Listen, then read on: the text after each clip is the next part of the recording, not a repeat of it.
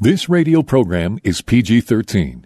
Parents strongly caution some material may be inappropriate for children under the age of 13. Set me free of the chains holding me. Is anybody out there hearing me? Set me free. Jesus' mission was to comfort those who mourn, bind up the brokenhearted, proclaim liberty to captives, and open prison doors for those who are bound. For those who want more than status quo Christianity has to offer, Blazing Grace Radio begins now.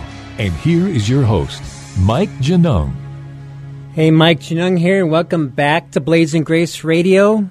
And we are a church at war.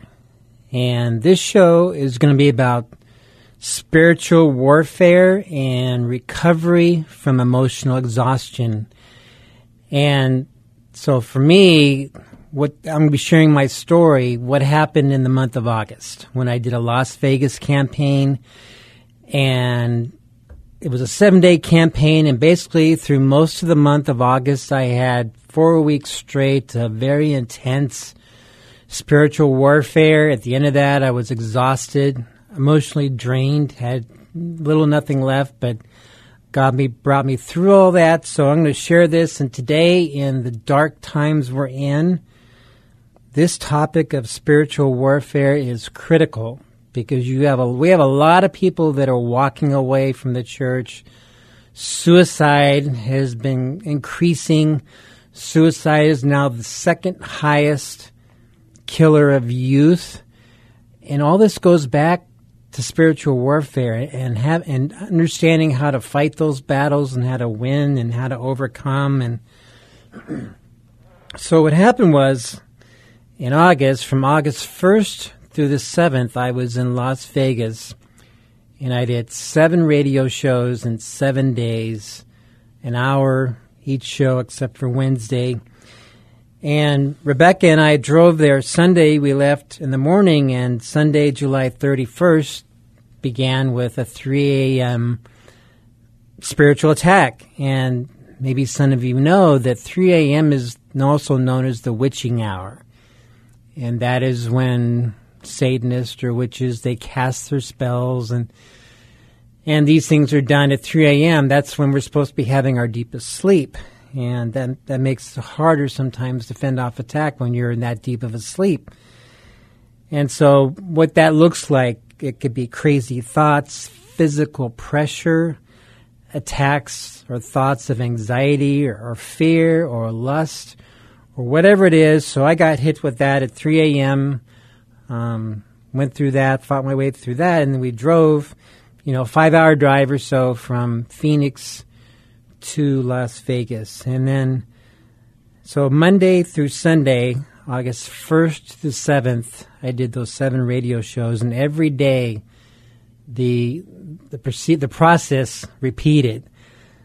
In the morning, sometime between 9 and 11, I would start getting this sense of anxiety. And I'm not anxious about doing these radio shows, and I started getting this, it was like a cloud of anxiety enveloping me, and crazy thoughts, and sometimes I would get hit with fear and physical pressure and all that going on. So from 9 to 11 a.m. it would begin. The radio shows would begin at 3 p.m. So I would have some hours of fighting, and then by the time I got to the radio station at 3 in the afternoon, I would be exhausted.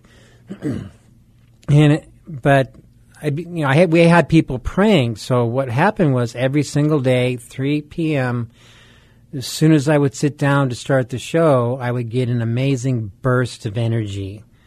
God would come through, gave me everything I needed, and then repeat the next day.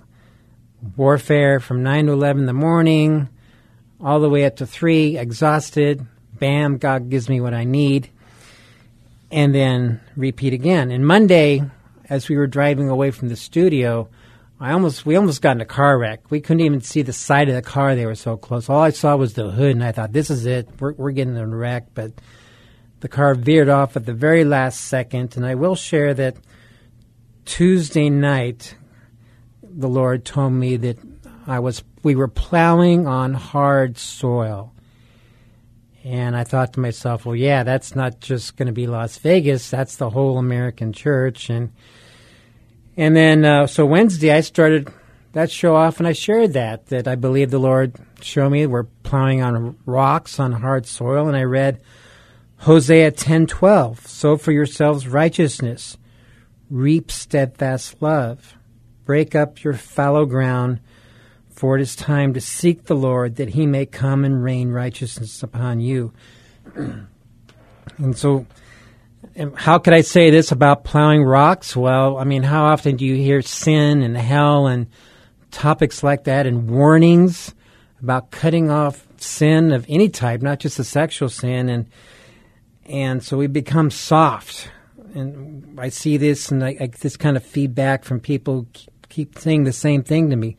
Isn't there more to church than this? Shouldn't we be getting equipped on how to deal with all these areas? And so that week in Las Vegas, I interviewed Greg Reed, who was in the occult and now equips people in warfare issues, and then Jan Villarubio, an ex-porn actress, and both of them said the exact same thing. They said if there's no spiritual warfare in what they're doing, they get concerned that something's wrong and that maybe they're not on the right road, or maybe they're not even living the Christian life like they're supposed to be. And when I heard them both say that, I thought, you know what, that's me too. Because sometimes I think if I wasn't getting attacked, which happens just about every time I drive to the radio station, then I don't know. I mean, we want to live a life that counts for eternity. And if we're so comfortable and lukewarm and self-satisfied that we're not going all out with the little bit of life we've been given, the enemy is going to be very happy to leave us alone. I want to be the tip of the spear to whatever extent God will allow me to be. And I hope that that's what you're hearing at your church too, is that we need to challenge each other to be the tip of the spear. And so by Sunday afternoon, I was just wiped out. I was exhausted, and I had nothing. I mean, I didn't drive. Rebecca, who was with me, drove, and I had planned to take a 4-day trip to the desert alone. Usually I do that after a hard ministry event, because usually that recharges my batteries, and, time of rest and seeking God and resting in His presence. Well, the very next weekend, I went to that trip, and the warfare continued, and actually it was escalating. So now the warfare went serious, and what I was hearing was, and getting assaulted with, were thoughts of suicide, the fear of suicide. And no, I had not been thinking about this. I wasn't suicidal then, not suicidal now. But the enemy knows how to plant thoughts in our mind. And it's weird it's not weird, it's sad actually when I try and explain this to people. Some people, all they can see is a one-dimensional view of life. It's like, oh my gosh, are you suicidal? No. This is intense spiritual warfare. And so I had to stand against that, resist that, shut that down. And then there were other attempts to turn me against God. And what that looked like was, you see how intense this is? The enemy would be saying, see how intense this is? God just, you did this ministry thing, and now He's letting you be wailed on. He's left you alone. You're on your own. There's nobody here to help you. You see how He's treating you? And there were literally times when I'd be wrestling against these thoughts of anger that I didn't want. And God led me into some things I needed to release. But this is very severe. This was very severe. And we see a lot of people falling away today, some in a very public manner. And this is warfare at its most intense. This is what the enemy is trying to do, to get people to give up and cave in and say, all right, I've had enough. This is too much for me. And so I was getting overwhelmed with that and getting hit with, the lies of abandonment. And then there were other times when I had this, like a dark cloud. It was like I entered into a dark cloud and I didn't understand it. It was like I had this strong sense like I lost my salvation.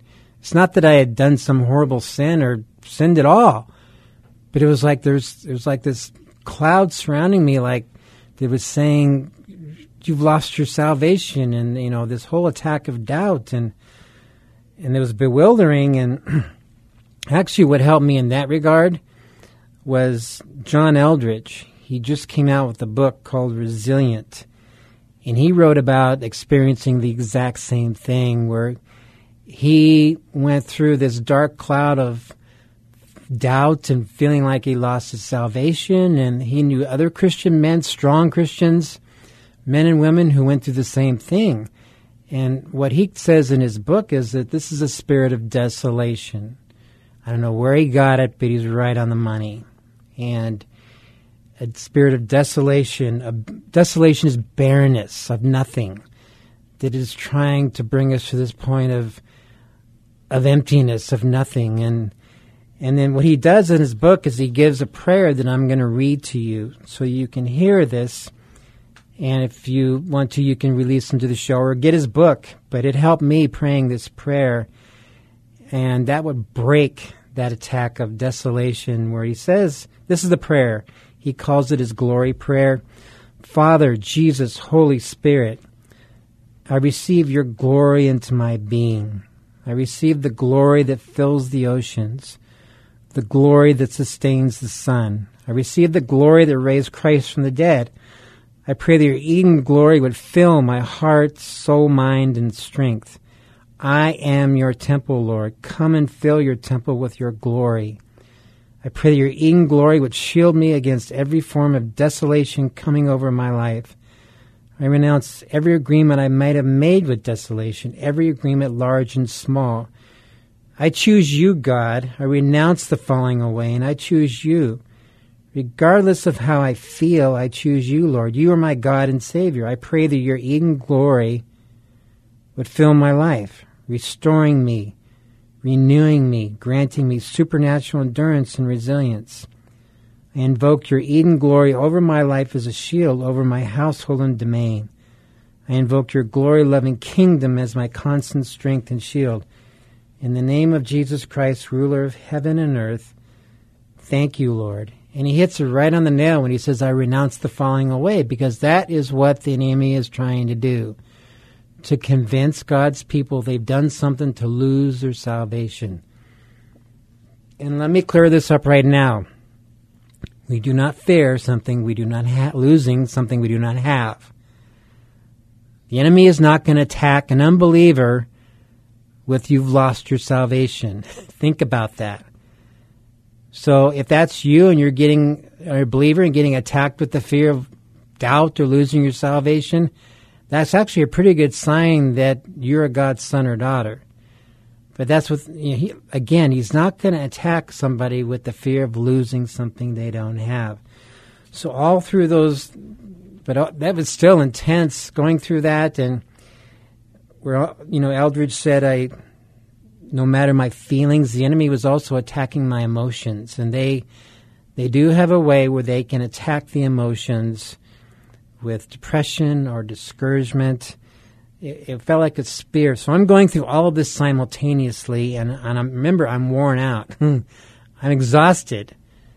And so I had nothing to fight with. But here's the thing. When we have nothing to fight with, God can bless that, because then it's either his strength or we collapse. And that's what he led me into, was during a time when I had nothing, showing me at an even deeper level that that I can trust him to provide me everything I needed, including the strength to fight a battle. And I don't know who said this, God doesn't give you more than you can handle thing, but that's That's a load of you-know-what. In 2 Corinthians 1, Paul says that we do not want you to be unaware, brothers, of the affliction we experienced in Asia. We were so utterly burdened beyond our strength that we despaired of life. Indeed, we felt that we received the sentence of death, but that was to make us rely not on ourselves, but on God, who raises the dead. He delivered us from such a deadly peril, and He will deliver us. On Him we have set our hope, that He will deliver us again. You also must help us by prayer, so that many will give thanks on our behalf for the blessing granted us through the prayers of many. And during these 4 weeks when I was going through all this, every once in a while somebody would shoot me an email or send me a message that God put it on my heart to pray for you, that you're getting attacked with pretty fierce intensity. And I asked people for prayer in our email newsletter, and prayer is the great game changer. And I know that it's so critical for me to have the prayers of God's people during that time. So all going through that, I was weak, emotionally weak, physically weak even. And a great source of comfort for me was Isaiah 40 and 41. I kept going back to those verses where in Isaiah 40, he says, God does not faint or grow weary. His understanding is unsearchable. He gives power to the faint, and to him who has no might, he increases strength. That was me with no might, with no nothing. Even youth shall faint and be weary, and young men shall fall exhausted. But they who wait for the Lord shall renew their strength. They shall mount up with wings like eagles. They shall run and not be weary. They shall walk and not faint. When God says you will, then you can bank on it. But often the clause here we got to focus on is those who wait for the Lord. Waiting on God includes standing firm and waiting for Him to keep His promise. So sometimes my prayers were, God, you promised you would give strength, and I'm here, and I need your strength right now. Would you please strengthen me? That's not being proud or arrogant. That's just saying, God, this is your promise. This is your promise. Now give me strength. Isaiah 41 was a great source of comfort too. Fear not, I am with you. Be not dismayed, I am your God. I will strengthen you. I will help you. I will, guaranteed. I will uphold you with my righteous right hand. All who are incensed against you shall be put to shame and confounded. The other thing that would give me comfort was the reminder of Job's story. What happened with Job? I mean, he lost 10 kids in one day. 10 of his, I think it was 7 sons and 3 daughters killed in one day, lost his business. His physical health was torn apart. And then what was he left with was a wife who was nagging him and saying, go and curse God. She had given up hope, evidently. And 3 friends who ended up in a ridiculous theological debate instead of just shutting their mouths and listening to him. And so Job's suffering had a beginning and an ending point. And that's part of what the enemy tries to do, is to discourage us into thinking this is going to go on forever.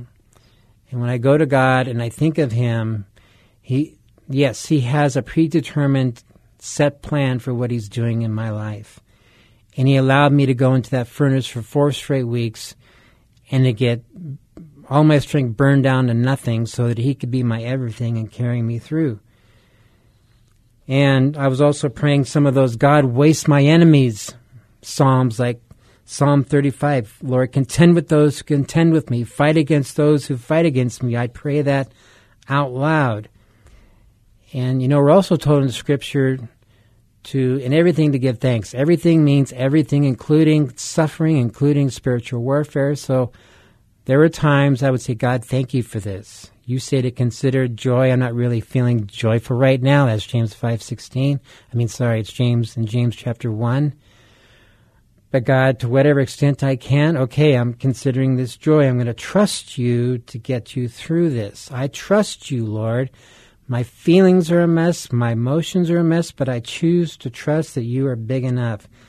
And isn't that what it comes down to? That he is way bigger than everything we can get hit with, no matter how hard and how intense. And so the enemy was trying to just take me down, period. Get me to walk away from God, brought me to a point of exhaustion, tried everything, throwing a lot of darts that I'm alone, abandoned, no strength, no nothing, and but God kept coming through every single time and kept giving me the victory, and my faith grew. But there was also another benefit from that time in the furnace, those 4 weeks, and that was sometimes even right in the middle of a fight, a spiritual firefight. God would reveal some things in my heart that needed healing. Maybe it was a lie that was in the core of my heart from years ago, and he would bring these things up to me during this time in the furnace, and then I would pray through, okay, I break this agreement, or I confess this as sin, or whatever it was. And so he was actually healing at a deeper level in areas that I had not been aware of before. And so it was really it was interesting and not what I expected. So by the time I walked out of it, what it felt like was he was cleaning me up and bringing me to a place to where when I recovered, I would be stronger than before, because those wounds and some of that old stuff I didn't know was there was now healed in my heart, which would make me stronger when I recovered. So 4 weeks into it, about that time, I don't know, August 26th or something like that, the intense battles pretty much stopped, but I was emotionally exhausted and completely drained. And I knew I was still in a precarious place, and that going out and running out and doing a bunch of ministry stuff, anything that included emotional output would not be smart. It would be dumb. It could even be disastrous, because that's one of the enemy's weapons, is to try and wear out God's people. And so COVID and all the insanity and all the darkness in our country and all the news that are so dark, he's trying to wear the saints out. And from Daniel 7:25, he, talking about the Antichrist, shall speak words against the Most High and shall wear out the saints of the Most High. So I knew that part of the enemy's battle plan was to wear me out and keep me in a place of being worn down. So I cleared my schedule, didn't do any counseling calls, took some time off, slowed way down, and I Googled, emotional exhaustion, and there were several sites with counselors that had a bunch of psychobabble that didn't help me a bit. And actually what helped me the most was Banner Hospital had an article, and the things they had on there were simple and things that I pretty much knew and have been working on, which practice gratitude. Saying thank you really actually rewires the brain and lights your mind up. Take a walk. So I was taking walks. Exercise. I had never stopped exercising. Work breaks in your schedule. I was taking time off.